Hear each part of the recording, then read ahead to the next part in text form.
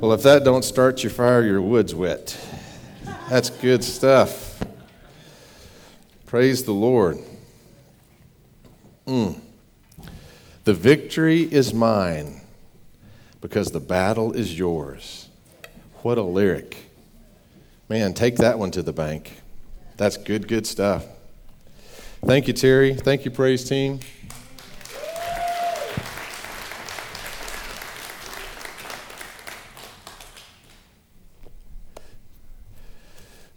The Lord doesn't need them, but it always helps me to find my notes. That's good.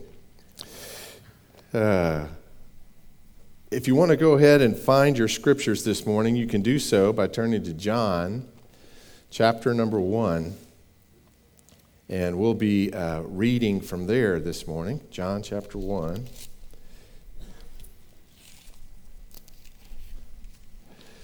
And we'll start about the 43rd verse, I believe it is. Today, we're going to look at the story, potential story at least, as The Chosen has told it, of a disciple that we know very, very little about. His name was Nathanael. At least that's what John calls him in his gospel, Nathanael.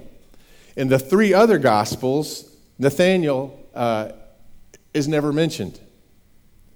Bartholomew is. But Bartholomew is never mentioned in John. So many scholars have decided that Nathanael and Bartholomew are the same guy. Nathanael Bartholomew may have been his full name. His first name, Nathanael. His family name, Tholomew. Remember, Bar means son of. Nathanael, son of Tholomew. Or some have said that's could have been Ptolemy. It could have been one of the Egyptian royalty families. Why else would he be known by his last name alone to so many?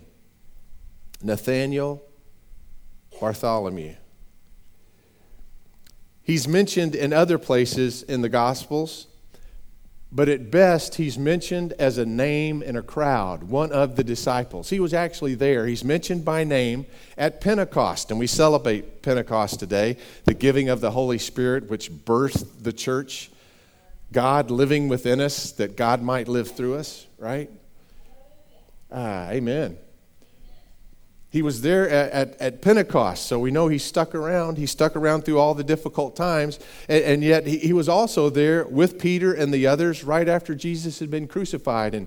And Peter seems to be becoming disillusioned with this way that he's following, and he says, well, I'm just going fishing.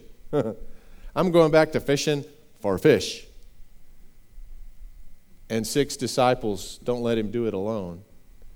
And one of those that were with him that day was Nathanael or Bartholomew. He's mentioned only as one of the crowd of those 12 disciples, except for this one passage in the Gospel of John where he meets Jesus for the first time. And if you'll remember in the previous episode, as John the Apostle is interviewing the different disciples about their first encounter with Jesus, he interviews this disciple, Nathanael, though we'd hardly even known him, and the way he describes this moment is with these words in the series. He says, he knew me before he knew me. He knew me before he knew me. Here's the scriptures, John chapter 1, verse 43, that tell all of the story that we know for certain from the scriptures. The next day, Jesus purposed to go forth into Galilee, and he found Philip. And Jesus said to him, follow me. Now Philip was from Bethsaida, of the city of Bethsaida, of the city of Andrew and Peter. Philip found Nathanael and said to him, we have found him of whom Moses and the law and the prophets wrote, Jesus of Nazareth, the son of Joseph. And Nathanael said to him, can any good thing come out of Nazareth? In the Hebrew, there's a, are you kidding? There, not really, but that's the tone. And Philip said to him, come and see.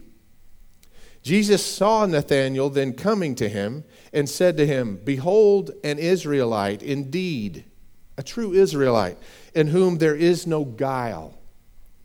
Nathanael said to him, "How do you know me?" And Jesus answered and said to him, "Before Philip called you, when you were under the fig tree, I saw you." Nathanael answered him, "Rabbi, you are the Son of God. You are the King of Israel." And Jesus answered and said to him, "Because I said to you that I saw you under the fig tree, do you believe? You shall see greater things than these." In the South, we say, "You ain't seen nothing yet." "You shall see greater things than these." And he said to him, "Truly, truly, I say to you, you shall see the heavens opened and the angels of God ascending and descending upon the Son of Man." Wow, what an encounter. And it's a mysterious encounter for us. Even as it's told there, I want to know the background story, don't you? Why is it because Jesus said, "I saw you under the fig tree," that this guy's life turns on a dime and he becomes a sold-out follower to Jesus Christ, following him through the cross, through the resurrection, even to the day of Pentecost? What was it that so took hold of his heart in that moment? It seems almost amusing to Jesus, "Because I said I saw you under the fig tree, do you believe?" What was it about that caused this wholehearted kind of response from this now-to-be disciple? There has to be some kind of inside conversation, some kind of backstory for which that phrase being spoken to Nathanael was the key that unlocked the convergence of his life. What was going on? That just hearing that, "I saw you in the parking lot this morning. You're the Messiah, the Son of the living God." Does that make sense to you? I mean, I know it's a Bible story, so you expect a Bible response, don't you? But does that really make sense? Jesus pinpoints that very phrase as if we have any doubt of it. "Because I said to you that I saw you under the fig tree, do you believe?" What was going on? He goes on to say, "Surely you will see the angels ascending and descending upon the Son of Man." An Israelite in which there is no guile, no deception, no trickery. This guy was a straight shooter. He was what he was. He brought all that he was, and he didn't hold anything back. He was a straight shooter. I had another phrase for those kind of people. He was frank about everything that he had to say. He wanted it to be clear. He wanted it to be truthful. He cared about things being right and precise and in order. He was a guy that would tell you the truth, tell you the whole truth and nothing but the truth, even if it got him in trouble. One of those kind of folks. "Behold, an Israelite in whom there is no guile." And Jesus says, if you follow me, if you start this journey now, you will see even greater things. Angels ascending and descending upon the Son of Man. And that description is the very description that you'll find in Genesis of Jacob. Remember Jacob's ladder? The angels ascending and descending upon that place where he lay his head that night, and he wakes up the next morning and raises up a stone and says, listen to this, "Surely God was in this place and I didn't know it." Now Jacob was anything but a truth teller.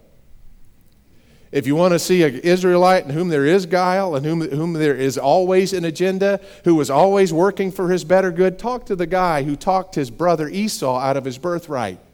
Talk to the guy who left town, and God was so trying to turn his ways that Laban, his father-in-law, tricked him and gave him the wrong girl as a wife. Do you remember that? You think he would have learned his lesson, but no, this guy is still what's in it for me kind of fella. He comes to this place, lays down his head for the night, and this God that his father followed has all of a sudden revealed himself to him.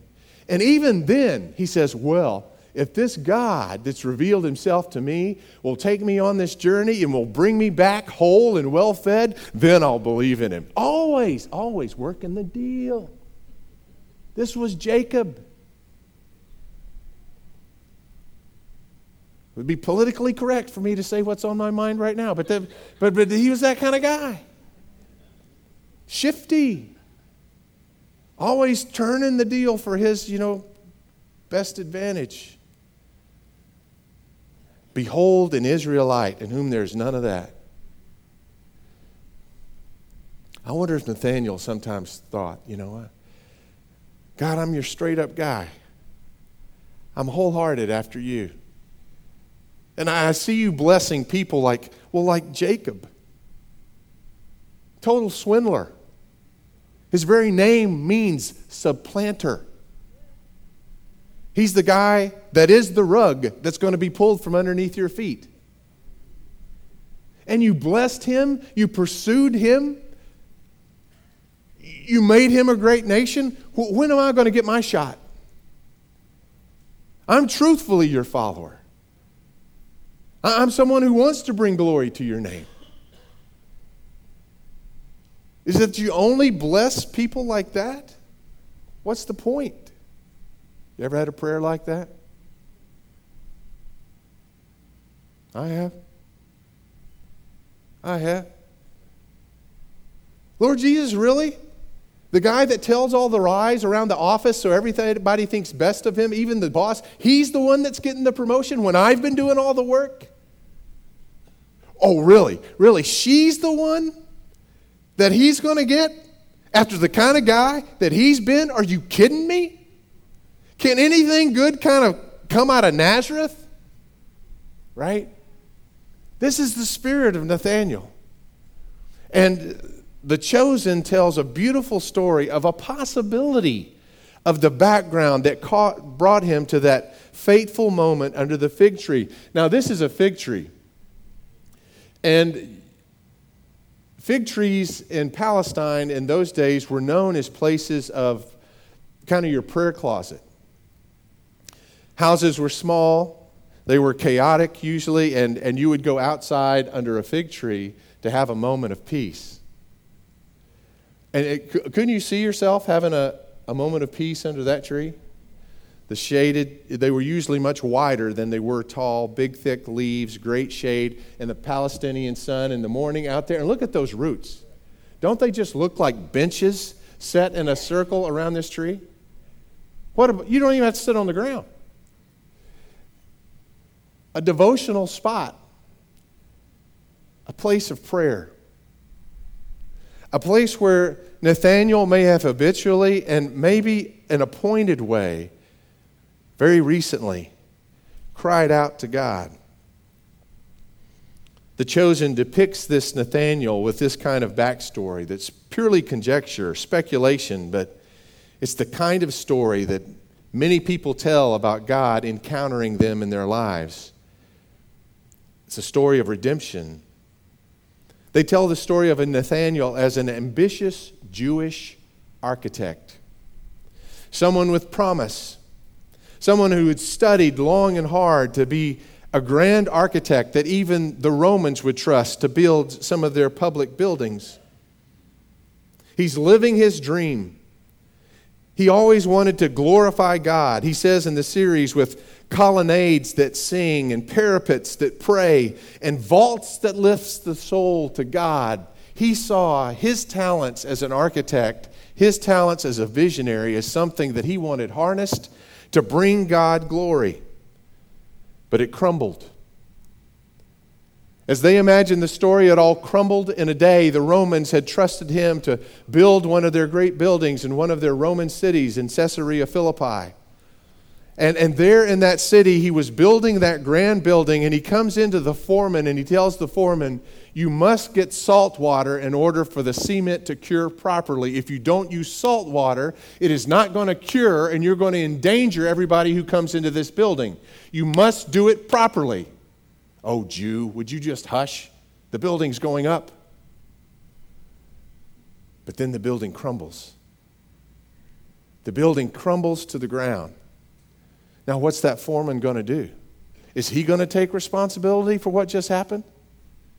No, as a Roman working with other Romans, he turns on the Jew and I think blames Nathanael for what has happened. And now this young, promising architect that was about to make his name in that city suddenly no longer has a name that's anything but mud.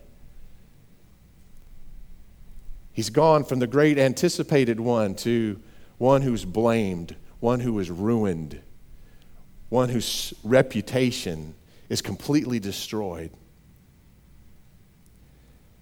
And from there, he turns to the only source that he's ever known. He goes out under a fig tree and he pours his heart out to God. And The Chosen depicts it in this particular scene.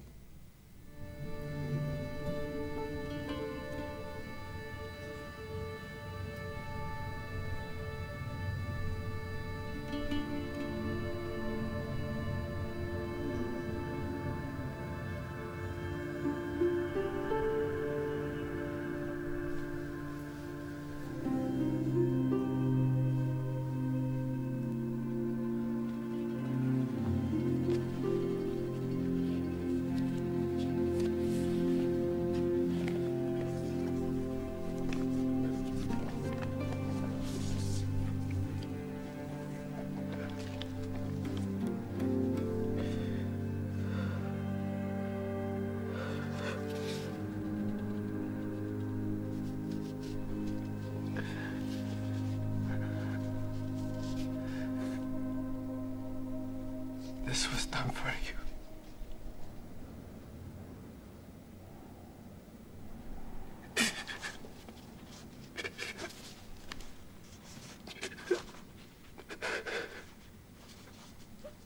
Blessed are you.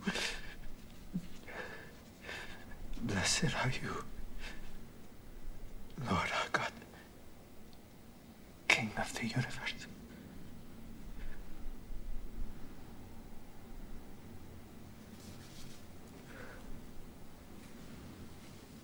Hear Israel, the Lord is our God. The Lord is one.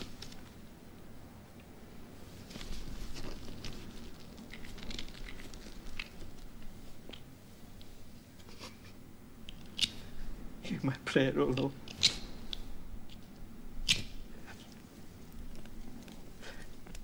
Let my cry come to you.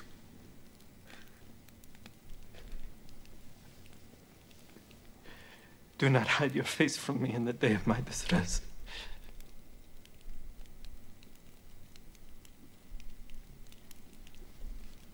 Incline your ear to me. Answer me speedily in the day when I call.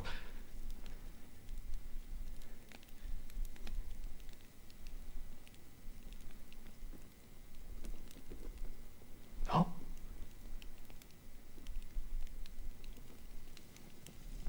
This was done for you.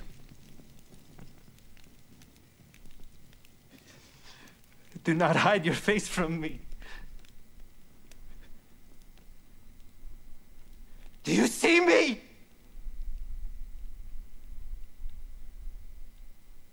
Do you see me?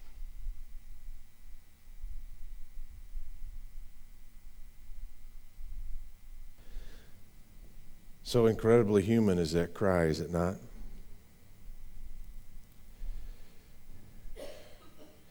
When the marriage you trusted has come apart.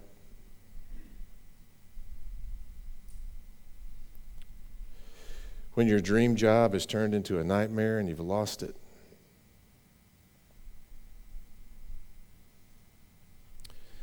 When the future that you had planned for your kids takes a turn into darkness. It's devastating.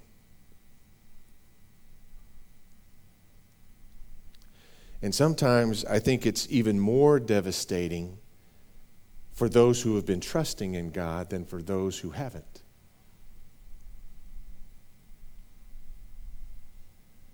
God, were you not on your watch? In following you, wasn't I guaranteed success in everything? Weren't you going to bless everything that I put my hand to?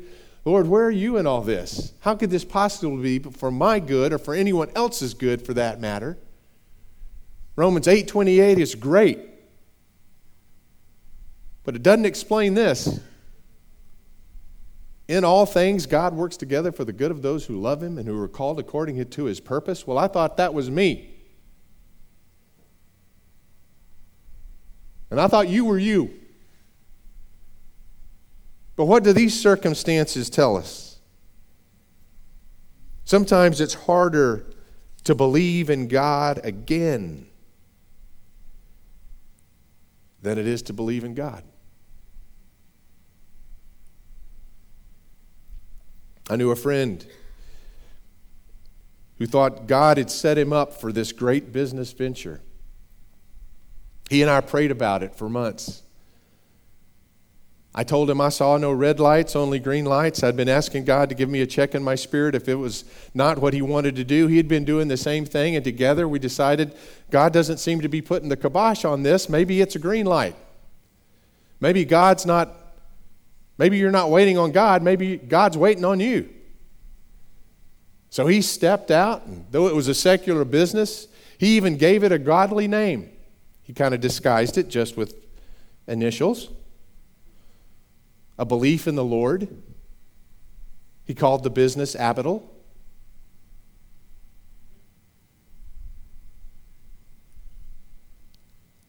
And 3 years later, his partners had cut him out of the company with which he had poured in his life savings.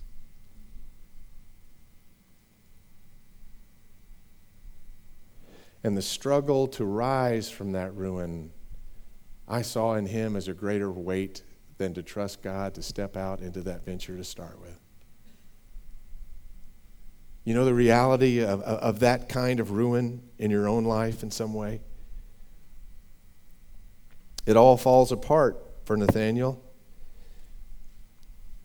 And when that happens to us, so many of us turn to the Lord in that moment. But sometimes God's rebuilding plan takes a season, and for a season we're in that place where we're having to somehow find the courage to rise from the rubble. His cry is a real one, don't you think? God, how did this happen? Am I off the blueprint for my life? Aren't you the architect of this? Is there no answer from heaven for this? He assumed God had been with him all along. Ruins like this around you make you wonder if that's really true. Is this how the story ends? Are you still at work in my life? Maybe you know someone. If that's not your story, you know someone for whom it is. In that ruin, they decided that maybe what they believed in really wasn't reliable.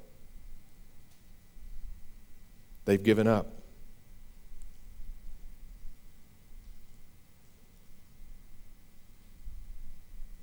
Maybe you know someone who's been crushed by a great calamity in their own life, and there's no sign of recovery there.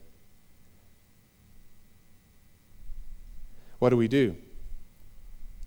You can be a good friend, but you make a lousy God. You can encourage, but you can't turn their lives. What do we do? Well, I think like those who brought the paralytic to Jesus, we bring them to him. He's the Redeemer. He's the rebuilder. He's the sustainer. And thank God Nathaniel had a friend who was a disciple. His name was Philip. And Philip sought him out. And I think Philip shows us what we're to do with our friends that experience this kind of brokenness and devastation. Have you heard there's a crusade coming? And from what I know of Rubens Cunha, he walks in the anointing and the power of the Lord. You might bring somebody like that to church, but what if you brought that person in your life that you just thought of to that crusade? praying and trusting that they would encounter God there to either save their soul or to restore it, which is sometimes a greater work. What if you could be like Philip here in this particular clip, who went and found Nathanael at his point of ruin?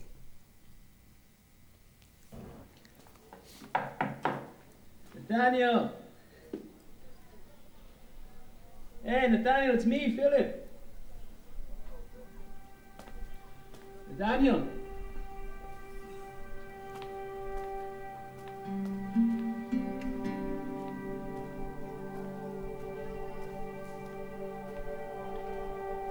Daniel! Daniel!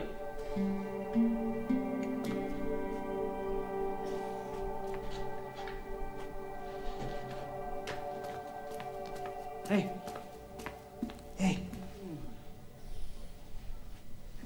Are you sick? What's going on? Philip? Yeah.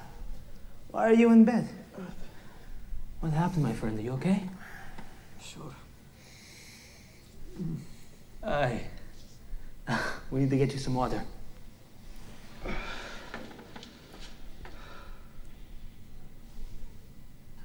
I am truly sorry, my friend. No one was killed. It could have been worse. I could be in prison. Still proud of you. I've lived through you at times. You know that? Through me. Yes. I'm living through you, man. I mean it. What part? Going to classes endlessly. Dealing with bureaucrats day in and day out. Skip that part. I mean the part about building something with your own hands. I had a calling. I don't regret it, but while you were in the city being validated by top professionals, I was in the wilderness. It's a lot of yelling.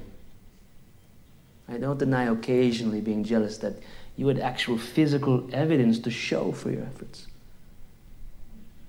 A pile of rubble. You don't know what your impact was or will be. No, I have a good idea what it'll be. A cold day in Gehenna before they hire another Jew.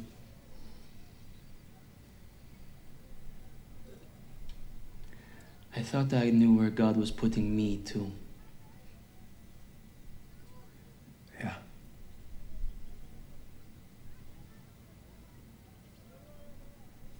So what are you doing here? I thought you were out making enemies all over the place. I'm about to make a whole lot more enemies all over the place. John sent me to someone new. Oh, you sure know how to pick 'em. He's not just anyone. That's what you said about the baptizer. And I was right. But this is more. This is who the baptizer has been preparing us for. Nathaniel. He's the one. The one. The one who Moses foretold and the prophets said would come. The one. The one. Jesus of Nazareth, son of Joseph. Nazareth. Oh, can anything good come out of Nazareth? Come and see. Oh, little dump on a craggy hilltop. I'm serious. No paved roads, no public buildings. They barely have a synagogue. You can't. You really can't. Hey, I'm just telling it like it is. Why can't I do that? Because you're mean. The families, illiterate day laborers and peasants, by the way, sleep under the same roof as their livestock. Listen to me. Honestly, Philip, saying the one is a Nazarene is practically heresy. Just come and see. What? You gonna be late for work? Wow. That's dark. So dark. Your whole life, you've wanted to serve God, to meet the Son of God, the King of Israel. I promise you will not regret it. And if you do, I'll refund your misery. But I know you. You don't mess around. You will want to join him. He's like no rabbi who ever has been or will be.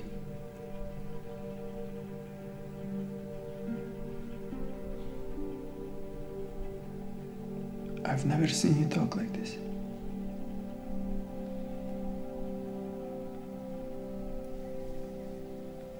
I'm still hung up on the Nazareth of it all.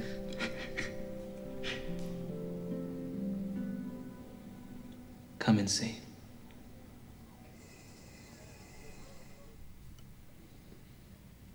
Come and see. Sometimes we need God and nothing less will do. Sometimes our friends are in the same place. Philip said, come and see. Come and see for yourself. Let's pursue an encounter with the living God together. If we can just get our friends like this with Jesus, he can do what we cannot do for them.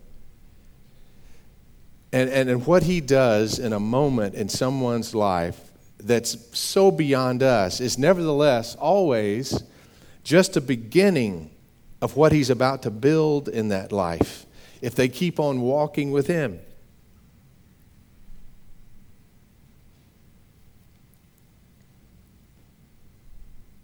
So what happens? He follows that invitation. Probably still skeptical, as an architect would be, of anything coming out of Nazareth. They hadn't built anything worth talking about there in 100 years, maybe ever. All right. But based on his trust and what he sees apparently in his friend, he goes. And you've heard the rest of the encounter in the scripture, but watch how it unfolds here. Come and see.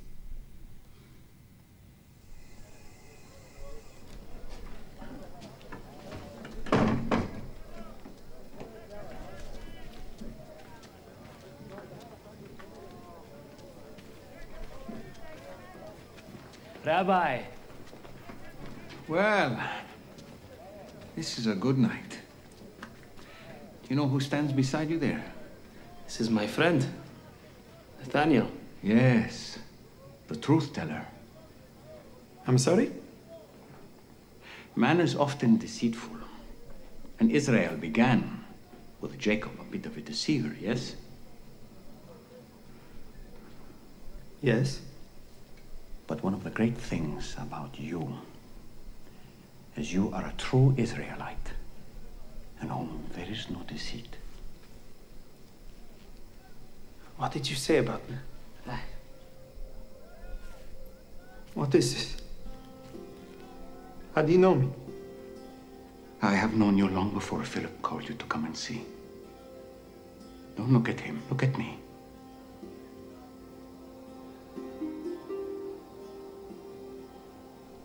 When you were in your lowest moment, and you were alone, I did not turn my face from you.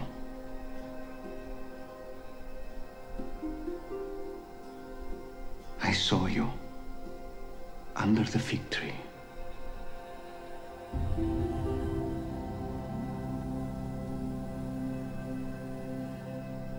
Rabbi. There it is.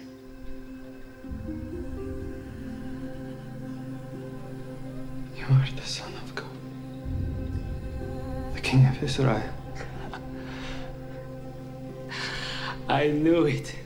Well, that didn't take long. He doesn't mess around. Because I said to you, I saw you under the fig tree, you believe? You are going to see many greater things than that. Like Jacob, you are going to see heaven open, and the angels of God ascending and descending upon the Son of Man. That's me, by the way. Yeah, I got that. Good. I know you like to be clear. Rabbi! Sorry to interrupt, but John just arrived with a message from Syria. He came back? Yeah, he said people are already gathering to meet you. Many with afflictions to be healed. Your fame is spreading. The good kind. You should rest, Rabbi. We should leave early. Thank you, boys.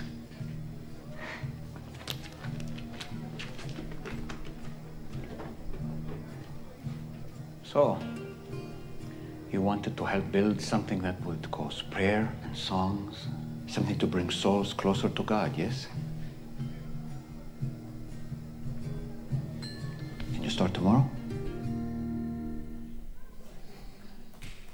Amen. Whew. Well, can you? When can you start? I think we can all start when we realize that our hands are not our making. Our lives are not our making. It's not in our hands, that our lives can be in His hands.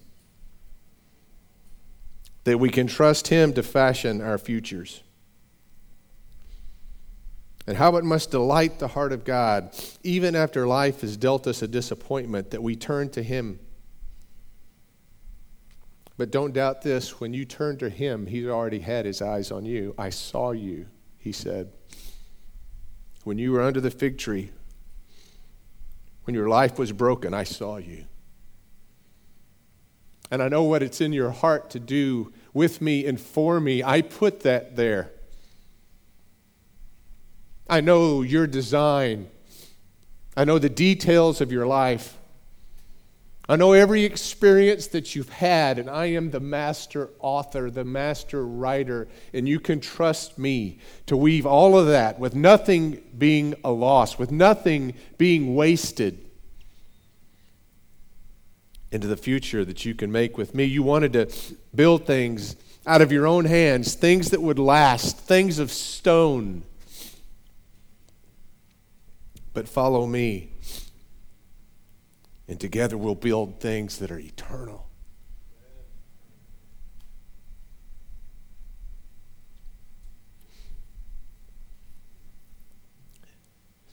It's one thing to follow Jesus.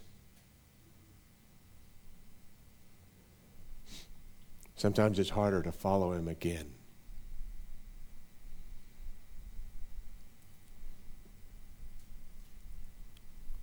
But I think the Lord's asking us, are you ready to start? If you'll put your eyes on me and trust in me rather than in the circumstances, are you ready to start?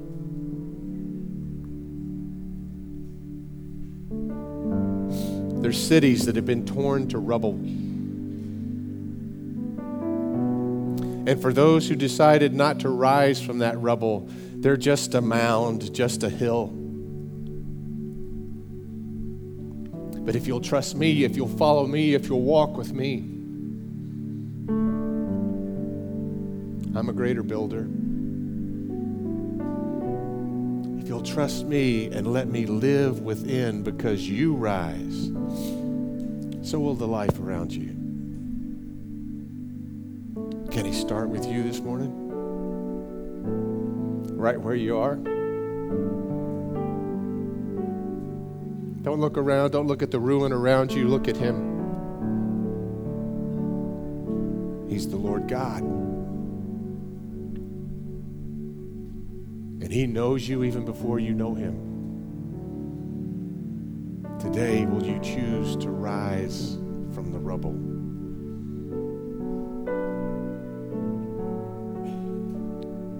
This morning, as we sing this closing song, I want it to be more than just a song that ends the service. I want it to be your declaration.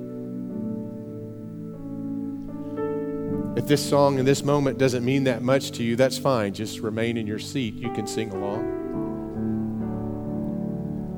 But if this morning you would say before God, God, I trust you to so live within me that I can rise again. I trust your resurrection power working in my life. If today you say, Lord Jesus, thank you for seeing me. I'm ready to start right now. I'm ready to rise from the rubble.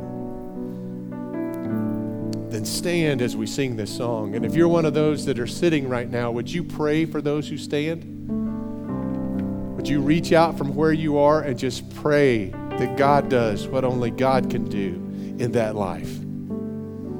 This morning, if that's your testimony, if that's your declaration, then rise. Rise from the rubble as we stand and sing.